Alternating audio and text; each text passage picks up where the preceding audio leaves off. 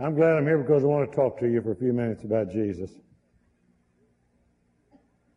Jesus, Jesus, Jesus. Sweetest name I know, fills my every longing, keeps me singing as I go. There is none other name under heaven given among men whereby we must be saved but the name of Jesus. I don't believe you can get too much of Jesus. I don't believe we can get too much insight into who he was and what he did. I don't believe we can ever adequately understand him. We can never get too much of his spirit, which is I personally believe, for me at least, that at least 50% of my Bible reading should be in the four Gospels: Matthew, Mark, Luke, and John. Possibly 30% in Acts and the epistles, and 20% in the Old Testament. For without Jesus, there is no message. Without Jesus, there is no meaning to history and no hope for the future. Without Jesus, the Old Testament is history and unfulfilled prophecy. And the New Testament epistles, without Jesus, is a form of religion that is meaningless and helpless to save your soul. We can know the Old Testament and believe it. We can know the New Testament epistles and believe them, but we are not saved by belief in those writings. We're not saved by that book. We're saved by the man. Christianity is Christ. It's not a church. It's not a theology. It's not a religion. Christianity is a man. And the theme of this message this morning that I will hopefully endeavor to remind us of every now and then is the one thing we need to give up to become a Christian is religion. The one thing we need to give up to become a Christian is religion. Religion gets in the way of Christianity. Jesus did not come to establish a religion.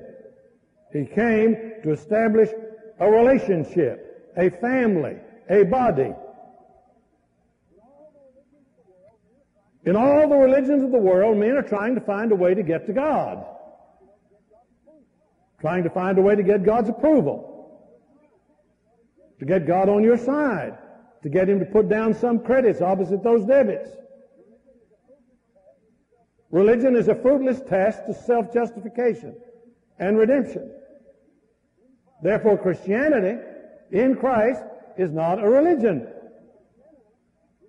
For in Christianity, we are not trying to get to God. God has come to us in person, in Jesus Christ. And we are saved by a personal relationship with him. I don't know anything that, well, there are probably many things, but this is one of the many things that needs to be emphasized in America today. That to be an American doesn't make you a Christian. Even though America has many Christian influences and has had many Christian principles inculcated in our life.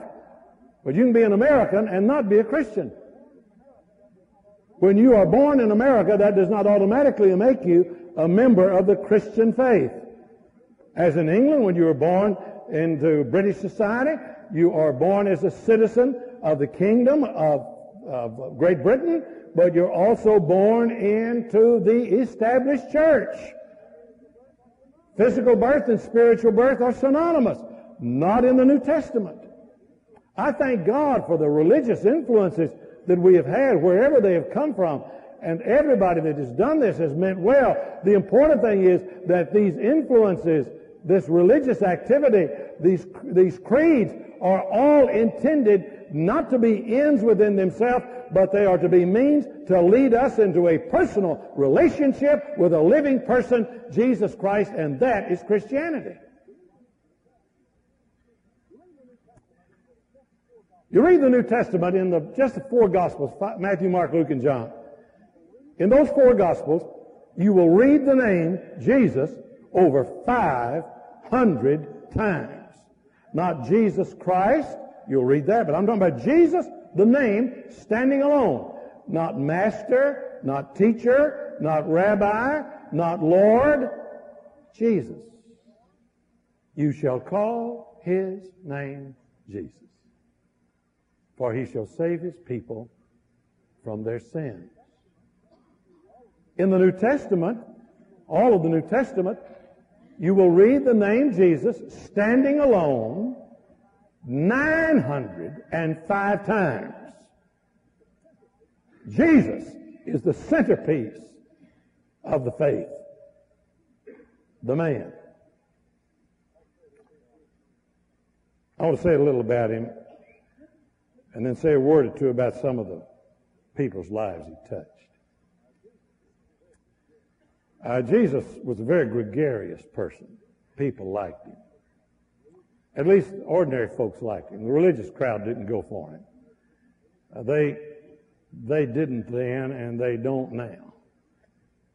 These folks who were more concerned about crossing T's and dotting I's, very ritualistic, legalistic, fundamentalist kind of attitude. Reminds me of Robert Frost, who said, you don't go on a tennis court to measure the lines. You go on a tennis court to play tennis. Well, we're not here to measure the lines. We're here to have a relationship, a game, a life, a fellowship with this man, Jesus Christ. Went to parties. 8 different times he went to parties. 3 of them were with friends. Cana of Galilee, Mary and Martha, and with 2 on the road to Emmaus. 5 other parties were with people who were socially discredited. And Jesus going there was an affront to respectable religious society in his day. With sinners and prostitutes and tax collectors and empty-hearted religious leaders who were looking and hoping for something more. Went to parties.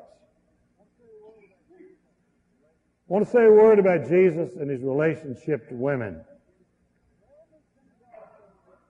In every synagogue service, the rabbi would pray, thank you, O God, for your mercy in not making me a woman. Every service. Sitting there, segregated, were the women. They were not allowed to worship with the men. They heard that prayer. Some of you, many of you have been to Israel with us and been to the Western Wall where we go to pray and where thousands, millions of Jews go to pray. Very significant, historic, meaningful spot. But when you go there to pray, the men go to one side and there is a fence, a barrier, where the women pray over here in a smaller area and the men only can pray over here. That's the way it was in Jesus' day. Women were not taught the Torah, the law, first 5 books of the Old Testament. They were untaught, unsegregated, and looked upon as property. If you read your Bible, particularly in the Old Testament, you will hear when they're counting a man's valuables and his possessions, they will list his land, his houses, his cattle, and his wives. Property. That's what women were. Property. They were not allowed to talk to anyone outside of the home unless somebody in the family was with them. They were never allowed to touch a man other than their husband. Now watch Jesus. Watch him associate himself with women. The woman at the well had been married 5 times and was now living with a man she wasn't married to. Jesus said, "Would you give me a drink of water?" And they talked together and visited together, and her whole life was changed.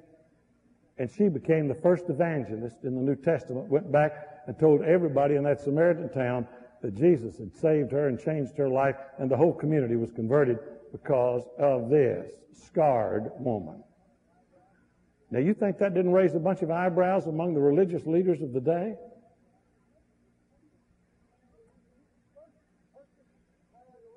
The first person to declare the resurrection, following his resurrection, the first person that Jesus met and said, "Go tell the disciples that I have been raised and I will meet them in Galilee," was a prostitute, converted, Mary Magdalene, out of whom Jesus had cast 7 devils.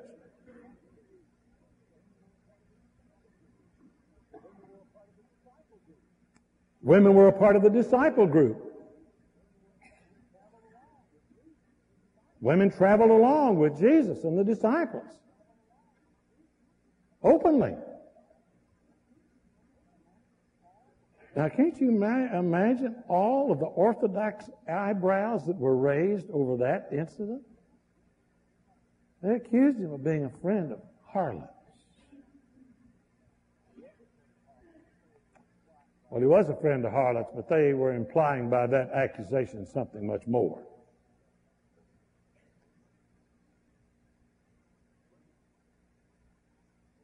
Women never denied him. No woman ever denied him. No woman ever betrayed him. They were first at the cradle and last at the cross. Every woman in the world, even if she doesn't believe in Jesus as the Son of God, ought to stand to her feet and applaud this man.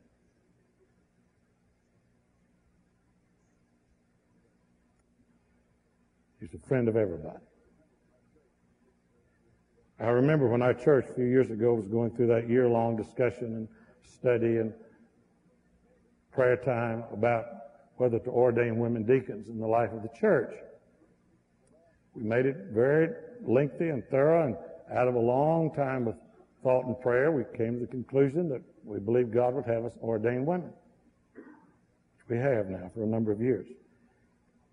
And I'll never forget, during that year, we were at our home one day, and Martha and I were talking about it, and our daughter Lisa dropped by, and she said, "What are you all discussing?" We said, "Well, we're talking about what's going on in church, about the role of women in the church and the role of women in the Bible and whether ordained women or not."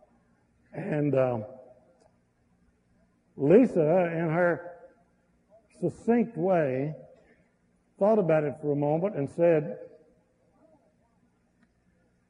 "Well, I don't know why, if a woman could give birth to the Son of God, why can't she pass a collection plate in the church?"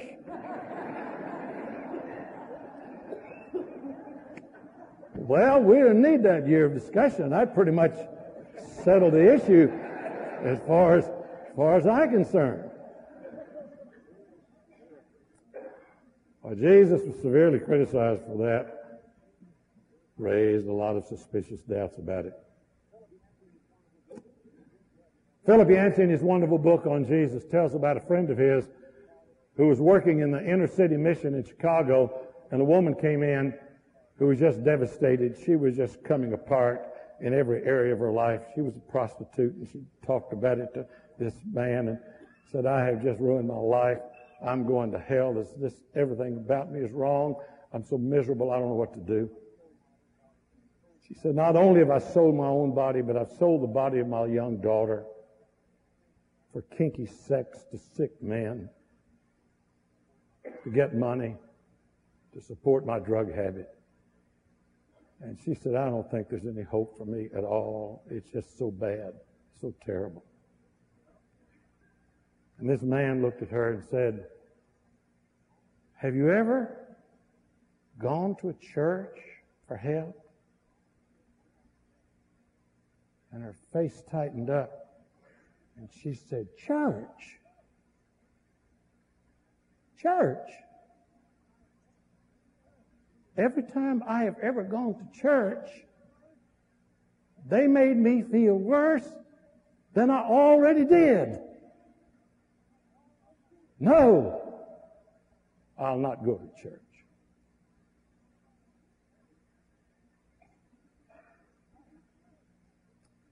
What an indictment on the body of Christ, professing to embody His Spirit and to represent His inclusive love. What an indictment. My friend, let me say to you here today, in all likelihood, you're not in as desperate straits as was this woman in Chicago, but let me tell you, you are home here. You are welcome here. You are here to be loved and to be redeemed and to have your life changed and have people pray for you and encourage you and help you. We're on your side, and when the day comes that this church doesn't do that, then you can write Ichabod over the front door of this congregation, for the glory of God will have departed. Whosoever will, He said, may come, and the day the church says anything less, it betrays its Lord.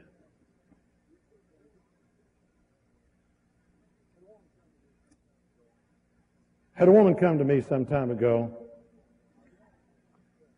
and she said, Buckner, I know you're going to tell me I'm going to hell. I said, well, I don't plan to do that. But let's talk. Why do you think I'm going to tell you that you're going to hell? She said, I'm all messed up sexually. She said, I can't figure out whether I'm heterosexual or lesbian. I'm bisexual now. I've had affairs with men. I'm now involved in a lesbian relationship. And she said, I'm miserable. I'm so terribly upset and frustrated with myself. I don't know who I am. And I know you're going to tell me I'm going to hell. I said, you're not going to hell. You're already in hell. Hell's already tearing up your heart and your life. Jesus has come to save you from the hell of the present and of the future. He's come to forgive you and to give you strength and to give you direction and to give you help. No, you're not going to hell. You trust the Lord and you're going to go to heaven, and you begin to get a taste of it here even before you get there. Just trust Him. She did. Took a few months or even a year or two of counseling here at our church. And the day came when she walked down this aisle. I performed her marriage ceremony. Married, has children, actively involved now in the cause of Christ. Whosoever will may come. There are no impossible cases with Jesus. None. You may give up on yourself. Even your friends may give up on you, but Jesus will never give up on you. Never.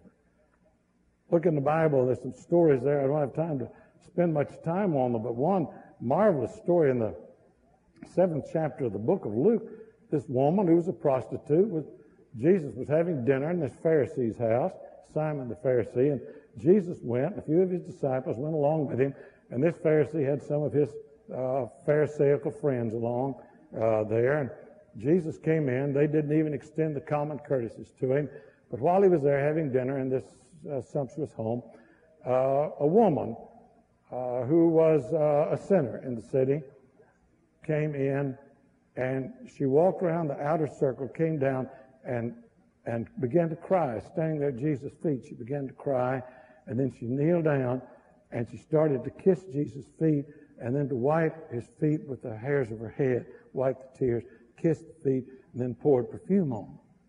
You see, a woman wasn't supposed to touch a man. And you think it was silent in that room? I mean, nobody took a breath. And Pharisee, fundamentalist Pharisee, said, well, he knew what kind of woman that was touching him.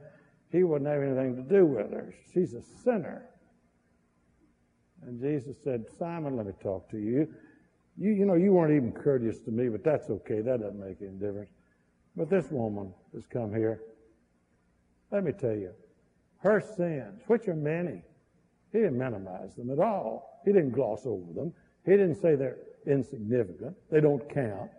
She's got a lot of them. Her sins, which are many, are forgiven. It says, have been forgiven. They were forgiven even before she got there. They had been forgiven by the love and the grace of God. And what happened when she got there was by her, by her actions, she accepted that forgiveness. She didn't acquire it. She assimilated it. She accepted it. Her sins have been forgiven. Listen to me, my dear friend today, whatever it is in your life, maybe not anything like this woman's life in the book of Luke, or the woman in Chicago, or the woman in my office, whoever you are, man or woman, listen, your sins are forgiven. Now, I can't tell you that. I can't forgive you of your sins. No priest can, no pope can, no religious system can. Only somebody who's got nail prints in their hands can forgive you, and he's done it. Your sins are forgiven. Accept that. He said to her, your sins have been forgiven. And he said to the woman, your faith has saved you. Go in peace.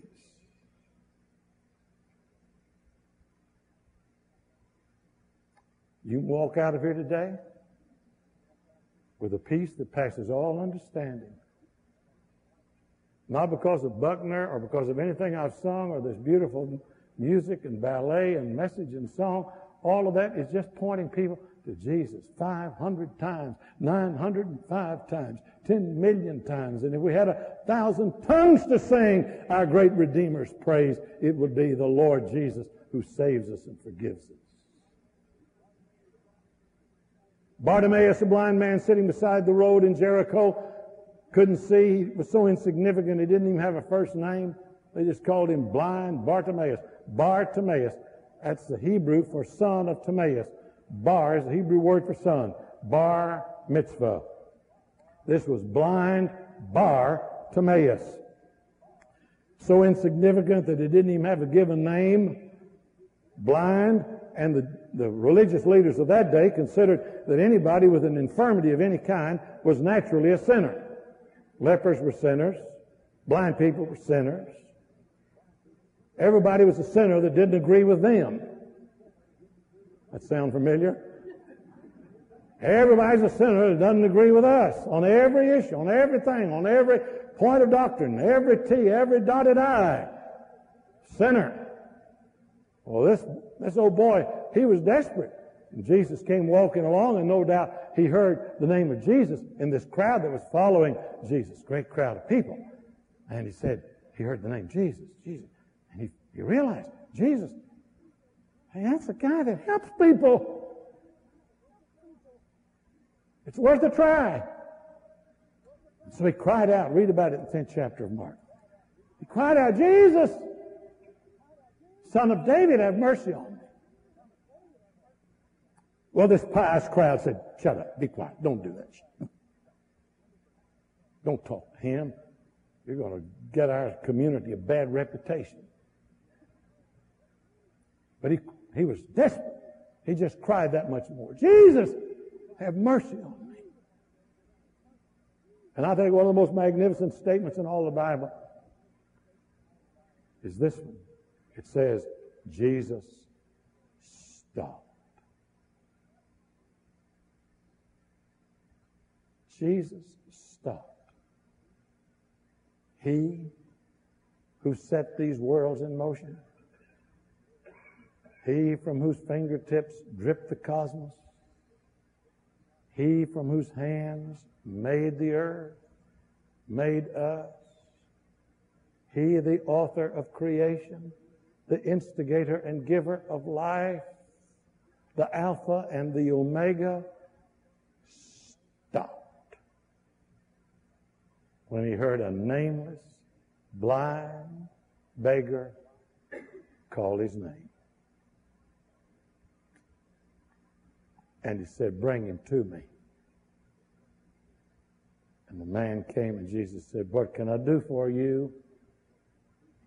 He said, I want to see. Man, I want to see. Jesus said, it's done. Your faith has saved you. Go in peace. And the man followed Jesus. Now, you may be sitting beside the road of life thinking everybody else is having all the fun, and you're sitting there just in the dust. Don't have any vision for your future, any hope for tomorrow. Just call upon him. He said, call upon me and I will answer you. Whosoever shall call upon the name of the Lord shall be saved. He'll help you get up and leave the side of the road, dust off your clothes, the blindness off your eyes, and you'll walk in a whole new way following him. It can happen. It can happen right here today. And then one last man, a very moral man, religious man, educated man, a leader among the religionists of Jesus' day, is named Nicodemus. Very successful man, came to Jesus at night, and I believe they sat on the side of the Mount of Olives, and they talked. Nicodemus was a very intellectual man, and he and Jesus talked, and Nicodemus said, I know you're a good teacher. You couldn't do all that you're doing if God was not with you. And Jesus said, Nicodemus, you need a new spirit, sir. You need to be born again. Now, that word has been used so often that it's lost its magnificent meaning. What do you mean, born again? But Jesus was saying, Nicodemus said, does that mean I have to go back in my mother's womb and be born again? Now, he knew that Jesus was not speaking literally. He knew that Jesus was using a metaphor, a parable, that he was just carrying on the conversation in the vein in which Jesus had launched it. He said, can I go back in my mother's womb and start all over again? Well, in so many words, Jesus said, no. No one can go back and have a new beginning. But everybody can begin now and have a new ending. No one can go back and begin again and have a new beginning. But every one of us can begin right now and have a new tomorrow and tomorrow and tomorrow. Sure, you need to be born of the water, said Jesus. And you need to be born of the Spirit. That which is born of water is flesh. That which is born of the Spirit is spirit. That's why it's wonderful to be born in America. But America is not the kingdom of God. America is not the new Israel. The churches, those who have put their faith and trust in the living Christ, in Jesus. Born of the water and the Spirit. And they that are born of the Spirit see life. The Holy Spirit. Jesus said, Nicodemus, the Spirit is like the wind. You don't know where it comes from, and you don't know where it goes, but you can hear the sound of it. Not because I'm a preacher or because I've preached, and it's not because of Buckner Fanning. It's because of the promise in the Word of God and from the lips of Jesus that whenever we talk about Him and lift Him up, His Spirit comes. Now, don't be afraid of that statement. It comes like a fresh breeze. And it will cool the fevered brow of guilt. That breath of life will refresh your spirit. It's gentle, cooling, healing, refreshing.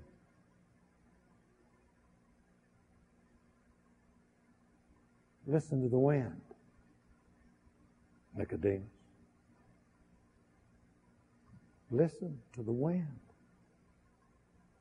What you feel moving across your spirit right now is not a sermon.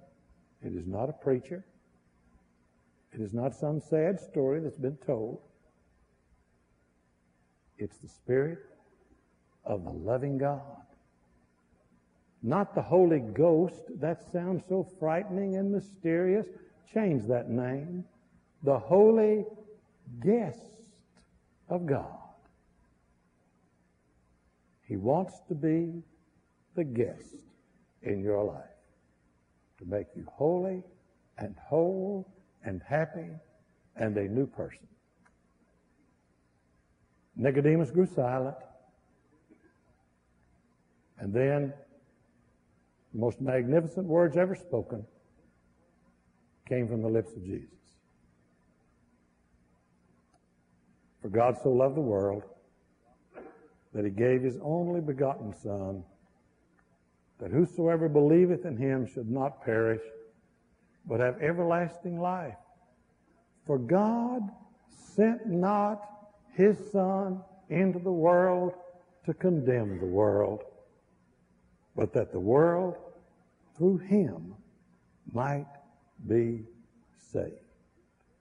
Harlot, beggar, moral man, whoever you are, the invitation is from a loving Christ. Hundreds of times, the invitation is from Jesus. Let me ask you one closing question. If He were to walk in that door over there,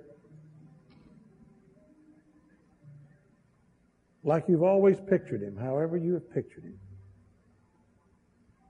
if He walked into this room with those eyes that are the home of all men's souls, and He looked at you, would you follow me? I'll forgive you. I'll give you my power, my peace, my presence, and I'll guarantee you an eternity in heaven and the joy of the Lord in the present. Wouldn't you come? Maybe you want to join some other congregation. That's fine. We're not talking about that. We're talking about following this man. If you feel He's calling you to be a part of a church that's trying to lift Him up, which He said if we do, He will draw all men unto Him. Is He drawing you? Listen to the wind and come. I'll be here to greet you. Let's stand.